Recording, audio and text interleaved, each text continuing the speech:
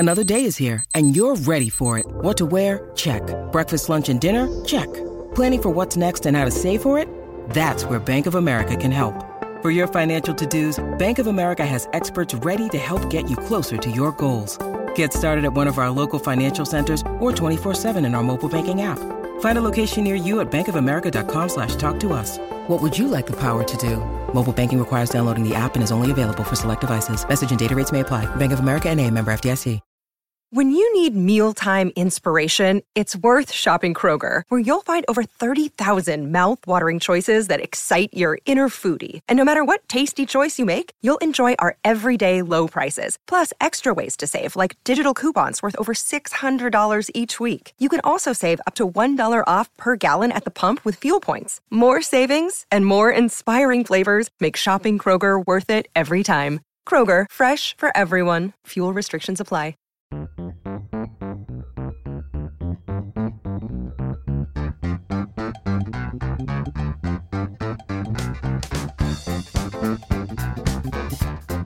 Hello and welcome to the Analyst Inside Cricket.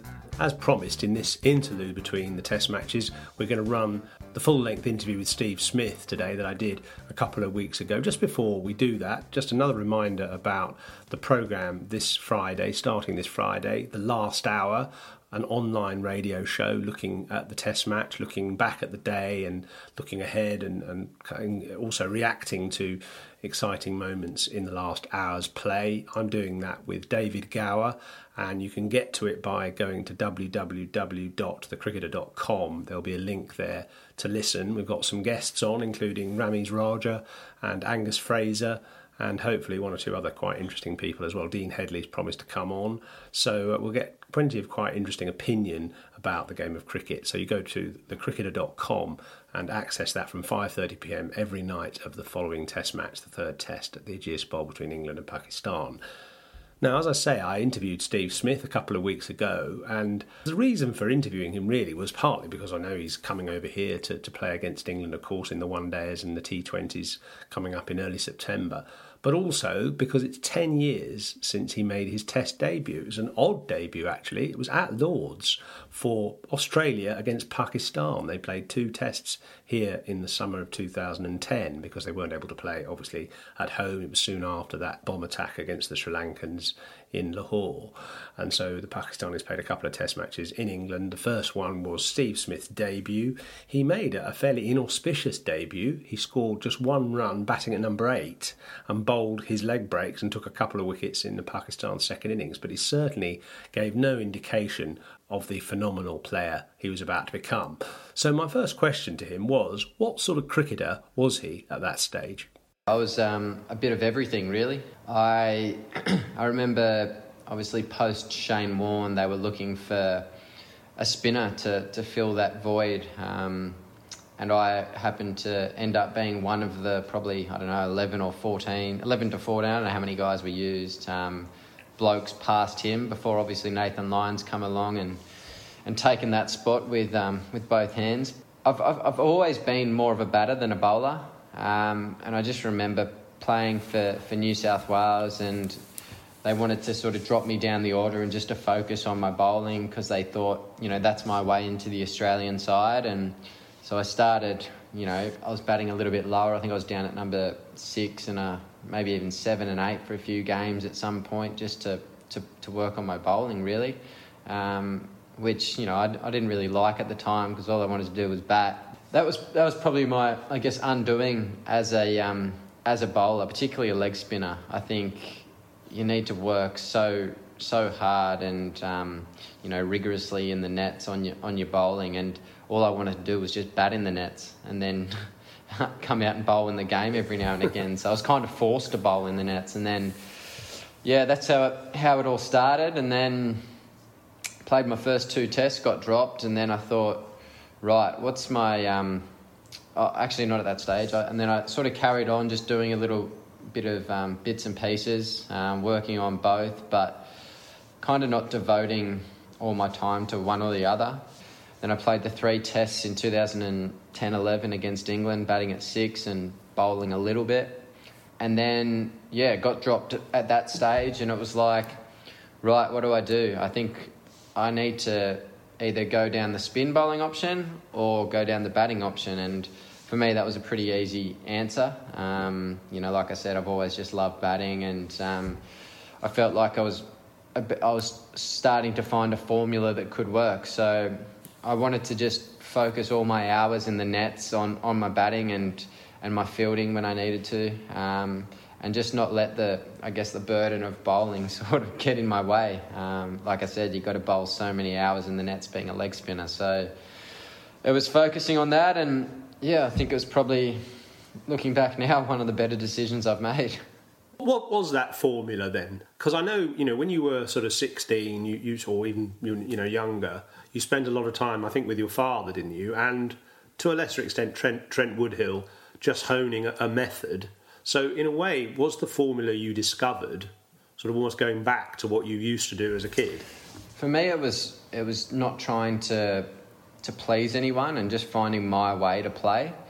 So I remember Trent Woodhill, who I worked with for a few years there, probably between like 16 and I think I had a hit with him, I reckon, when I was 20, 21 as well. And I remember him saying to me, he was throwing me balls, and I hit a ball off stump straight down the ground. And he's like, why don't you just hit that through the leg side? And I was like, I don't know, that's it's textbook almost, to hit a ball on off stump kind of straight down the ground. Why do I hit it to the leg side? And I remember him saying something like, why don't you just hit it where the fielder isn't, essentially? You've got both options. You can hit the ball straight or you can hit it to where the fielder isn't. And, that's batting, isn't it? You're trying to hit the gaps, and batting is about scoring runs. So why play a ball that's on middle stump to mid-on and hit it straight to mid-on? Why don't you whip it through mid-wicket for four, So it was finding the sort of balance. But at that stage, I was also working a lot on my defence. That was really important to me, knowing where my off stump was, leaving the ball. I used to have a bit of a different setup. I used to tap my bat just before the bowler bowled the ball, and at that stage, I think my head was kind of dropping, so my eyes weren't level, my balance wasn't quite right, so I started to just hold the bat up. Everything just sort of felt a lot better. I had my eyes level and everything, and I just felt, a lot more stable at the crease. And I was batting on middle stump at that stage, like I'd done pretty much for my whole career. And then, it wasn't until, I got another opportunity playing for Australia. I played, I think, the whole Ashes over in England, where I just batted on middle stump and played the way I had been playing. And then we came back home for the Ashes series here and played the same way the first two tests, and then got to the Wacker, and I remember Stokesy and Broady in particular were bowling a fair bit back of a length and quite short at me, and I just wasn't getting myself in a good position. So I just randomly decided, I'm going to take middle and leg stump, and I'm just going to have a little shuffle and put some weight on my back foot and get myself in a better position. And so I started doing it, and they pitched a few balls up, and I hit some nicely down the ground, and a couple of short ones I was getting out of the way, and I was pulling them, and everything just sort of clicked into place. I thought, geez, this is why have I waited so long to do this? And that over time's got a little bit bigger and bigger, my prelim movement. But I know my game, and I know where my stumps are now, that I'm able to get myself in a position where I'm comfortable in the way I'm playing, and sort of able to dictate terms at times. And it's sort of progressed over the years, and there we are. I was wondering whether this was a calculated formula for making runs, as in there are less fielders on the leg side, and the average ball from a right-arm bowler is angled in towards the stumps, and the natural side to hit it is the leg side anyway. So I was going to ask whether it was more of a calculated thing, or whether it was a natural thing for you to do, or whether it was a bit of both. Not really. I was kind of, the way I would go across my stumps and get to where I get to, I basically know that anything outside my eye line is not hitting my stumps. So that's a start. So I can just leave anything outside my eye line. And then basically it's like, if the ball's on my stumps, use my bat. If it's You know, if I'm missing it, I'm probably in some trouble, but I'd back myself to hit the ball, 99 times out of 100, hopefully. And every now and again I'll miss one. I'll say, well done, bad luck, Steve. We'll move on. But yeah, I think it's just about finding a formula that works for me, and I think that's the same with any individual. I think the game would be boring if everyone batted the same, so find what works for you. Obviously, I think in the longer forms of the game in particular, a good defence is really important, and being able to be disciplined and patient and things like that. A good defence is really important, but just finding a formula that allows you to score runs and that you're comfortable with, and just do it to the best of your ability, I guess. People have sort of said you're unorthodox and everyone else is orthodox, but perhaps it's the other way round, actually. Perhaps you are the orthodox method because you're hitting the ball where there aren't fielders, which is the purpose of batting. Well, that's it. I don't know what's orthodox or unorthodox. I just do me and do it to the best of my ability. And I've learned a lot over the years and got more experience the more I've played, and understand different tempos of the game, and when to up the ante, when to rein it back in. And I think one of the best things that I've sort of learnt over the years is also catching my thoughts. I think the mental side of the game is probably 90% of the game.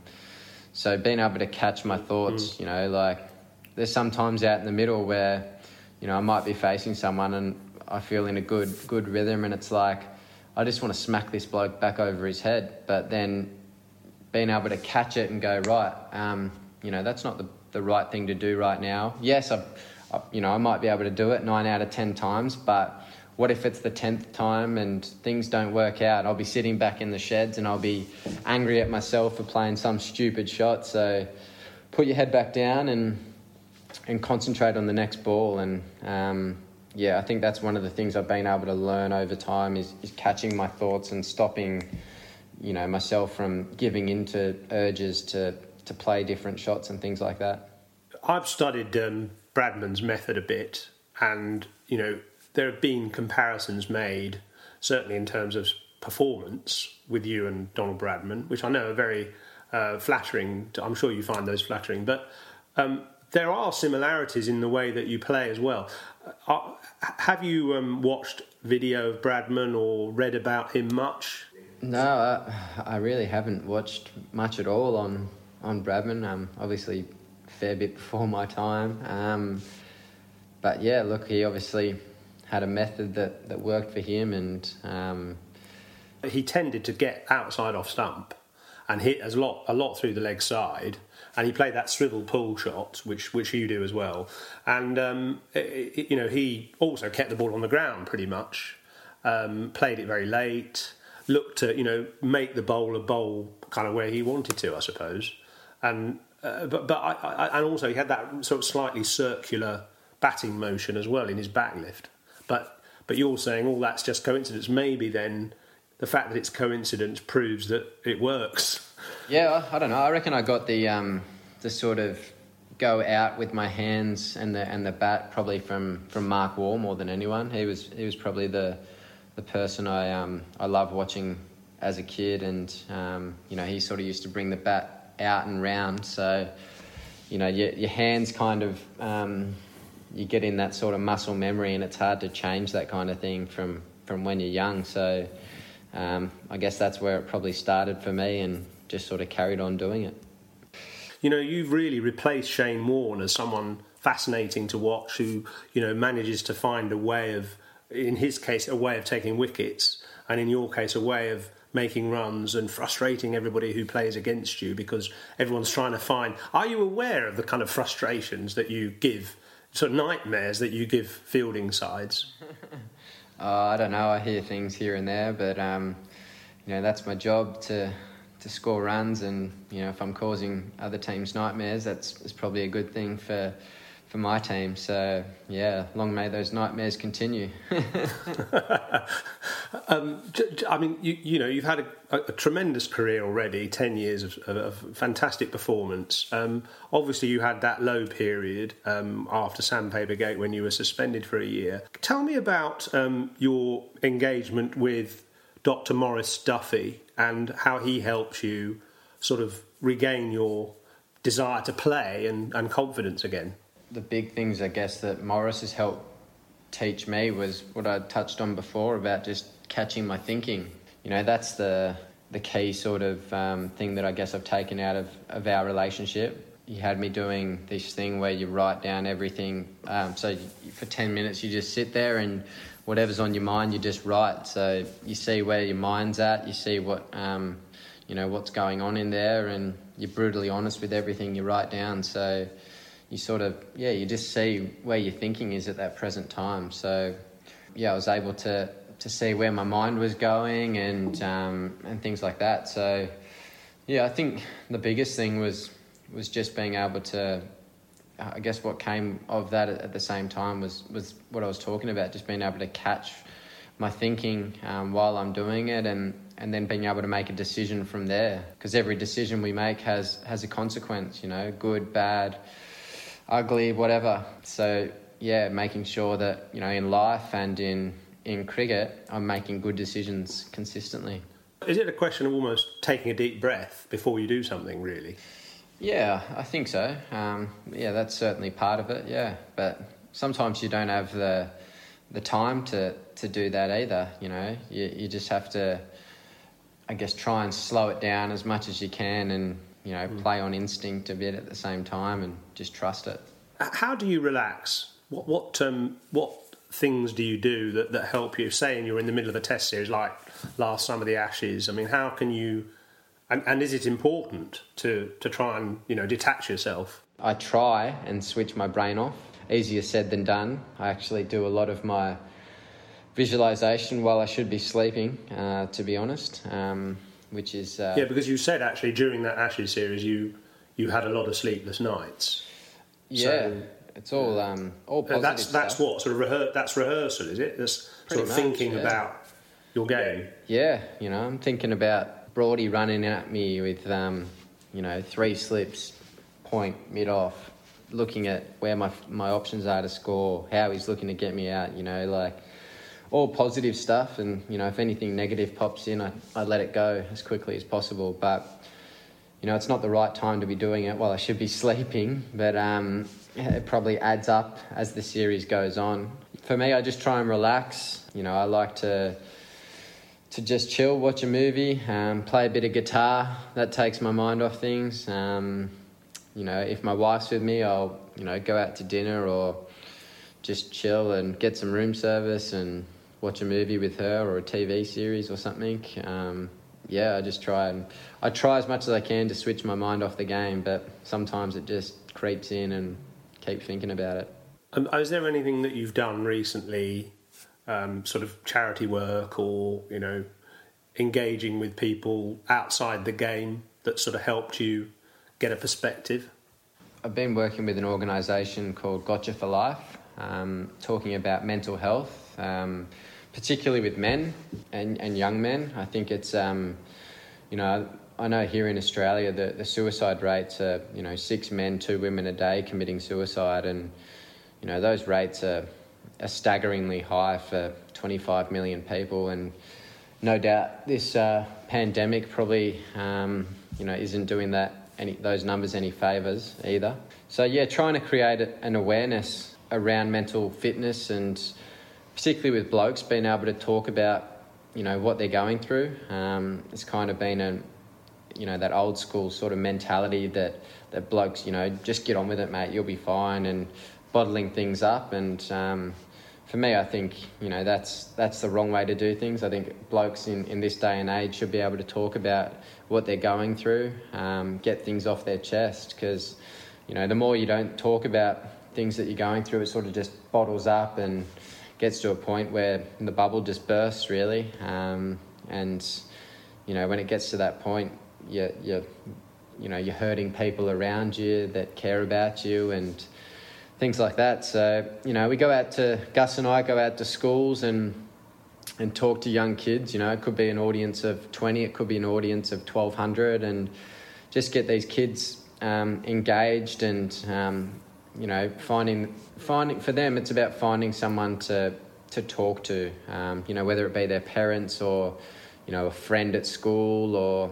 a professional, whatever it is, just being able to talk and get things off their chest and sort of know that everything's going to be okay. And I know when you're going through dark times, like, you feel like everything's just closing in on you. You get that shortness of breath and everything just feels awful. But, time sort of heals things, and the more you can just get through it and keep working and talk about it, you certainly start feeling better. So it's been good working with Gus and just getting, a bit of a different perspective and, trying to create that awareness around mental health and fitness.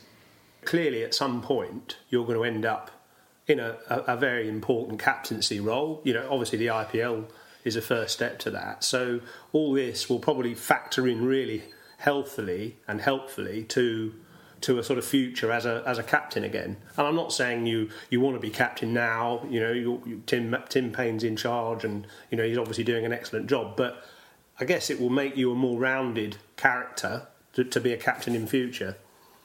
Like you said, Tim's doing a terrific job. So is Aaron Finch. So it's really not in the front of my mind at the moment. I'm just comfortable playing and enjoying playing. I'll captain Rajasthan and do the best I can for Manoj and all the team there. So I'm really looking forward to that. But international wise, I'm not really thinking about it. I'm just playing, enjoying it, and just loving it. Quick fire round, 5 quick questions, and then we're done. If you had a dinner with 3 special people you could invite, apart from your wife, who would you love to invite? And it could be dead or alive, or just one if you want.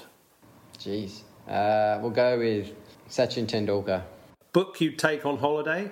I just finished reading A Ride of a Lifetime, the story of Robert Eager, the Disney boss. Yeah, it was a fascinating read. I really enjoyed that. So, I think I'll probably read it again at some stage. But, great read. Song you relax to? Song I relax to. I've got a bit of a routine, actually. If I'm listening to music before I get to the ground, if I'm just on the way to the ground or whatever, and I'm listening to music, I always play one song last before I get off the bus, and that's 23 by Jimmy Eat World.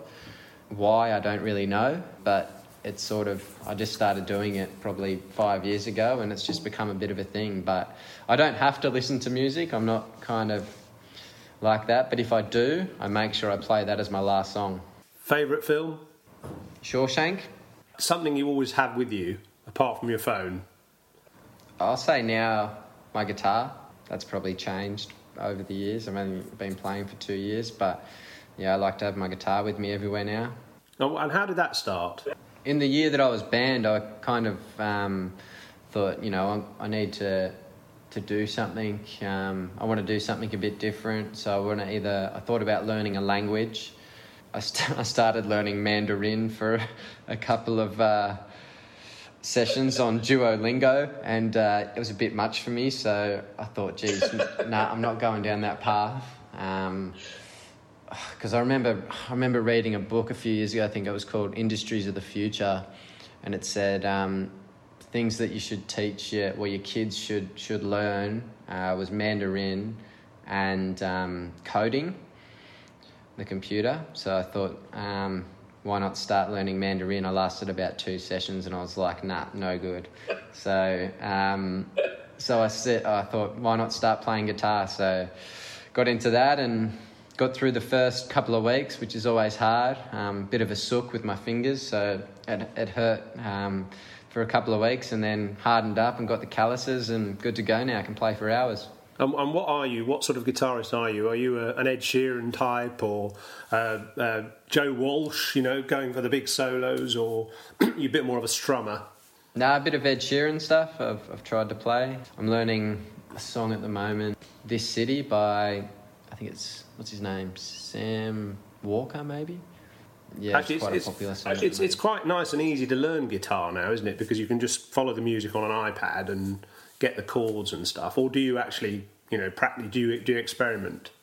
I can't read music. I have no idea. So, I go on, you can go on YouTube and get some lessons just watching people, or Ultimate Guitar, I think, is the app I use, where it just tells you what chord it is and stuff. So I know the chord and what time to play it, and along with the lyrics and stuff. So that's been nice to use that. And I mean, lockdown, would you say that your guitar playing and maybe your running have been the two things that you've been able to improve on? If you had to say lockdown's giving you one new skill, what would that be?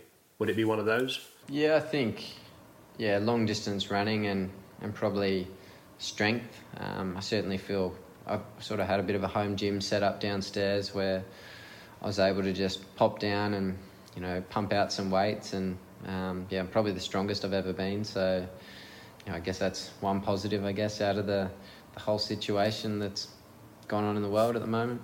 That's ominous for the world's bowlers. IPL, Rajasthan Royals, your captain, it's got to be time, after the Royals won the first ever IPL in 2008, it's got to be time they won it again, isn't it? Sounds good to me. I certainly think we've got the cattle to do it. If it was played at the time it was supposed to be played, I don't think we would have had Jofra Archer. He's obviously back playing now and probably one of the best T20 bowlers in the world. So he's a big plus for us at the moment. So, I guess all the crew hopefully fit and firing, and, picked up some good Indian players. Young Jaiswal, obviously the experience of Robin Uthappa, and a few good quicks as well. So, I think we've got certainly the cattle to do the job, and now it's about putting it all together under pressure out in the field and, getting it done. Fascinating stuff from Steve Smith, and of course he'll be here shortly to play in those 3 one-dayers and 3 T20s against England up north mainly, just at the early stages of September. So exciting to see how he goes now with all his workouts that he's done. He's certainly much fitter and stronger than he's ever been, so presumably he's just as insatiable as well. Maybe it's just as well he's playing the short form game where he can't bat and bat and bat. Okay, another reminder about that show, The Last Hour, coming up on cricketer.com this Friday, Saturday, Sunday, Monday and Tuesday. If the game goes that far, you can access it online, and it'll be on from 5:30pm every day. Hope you can join us for that. Thanks for listening.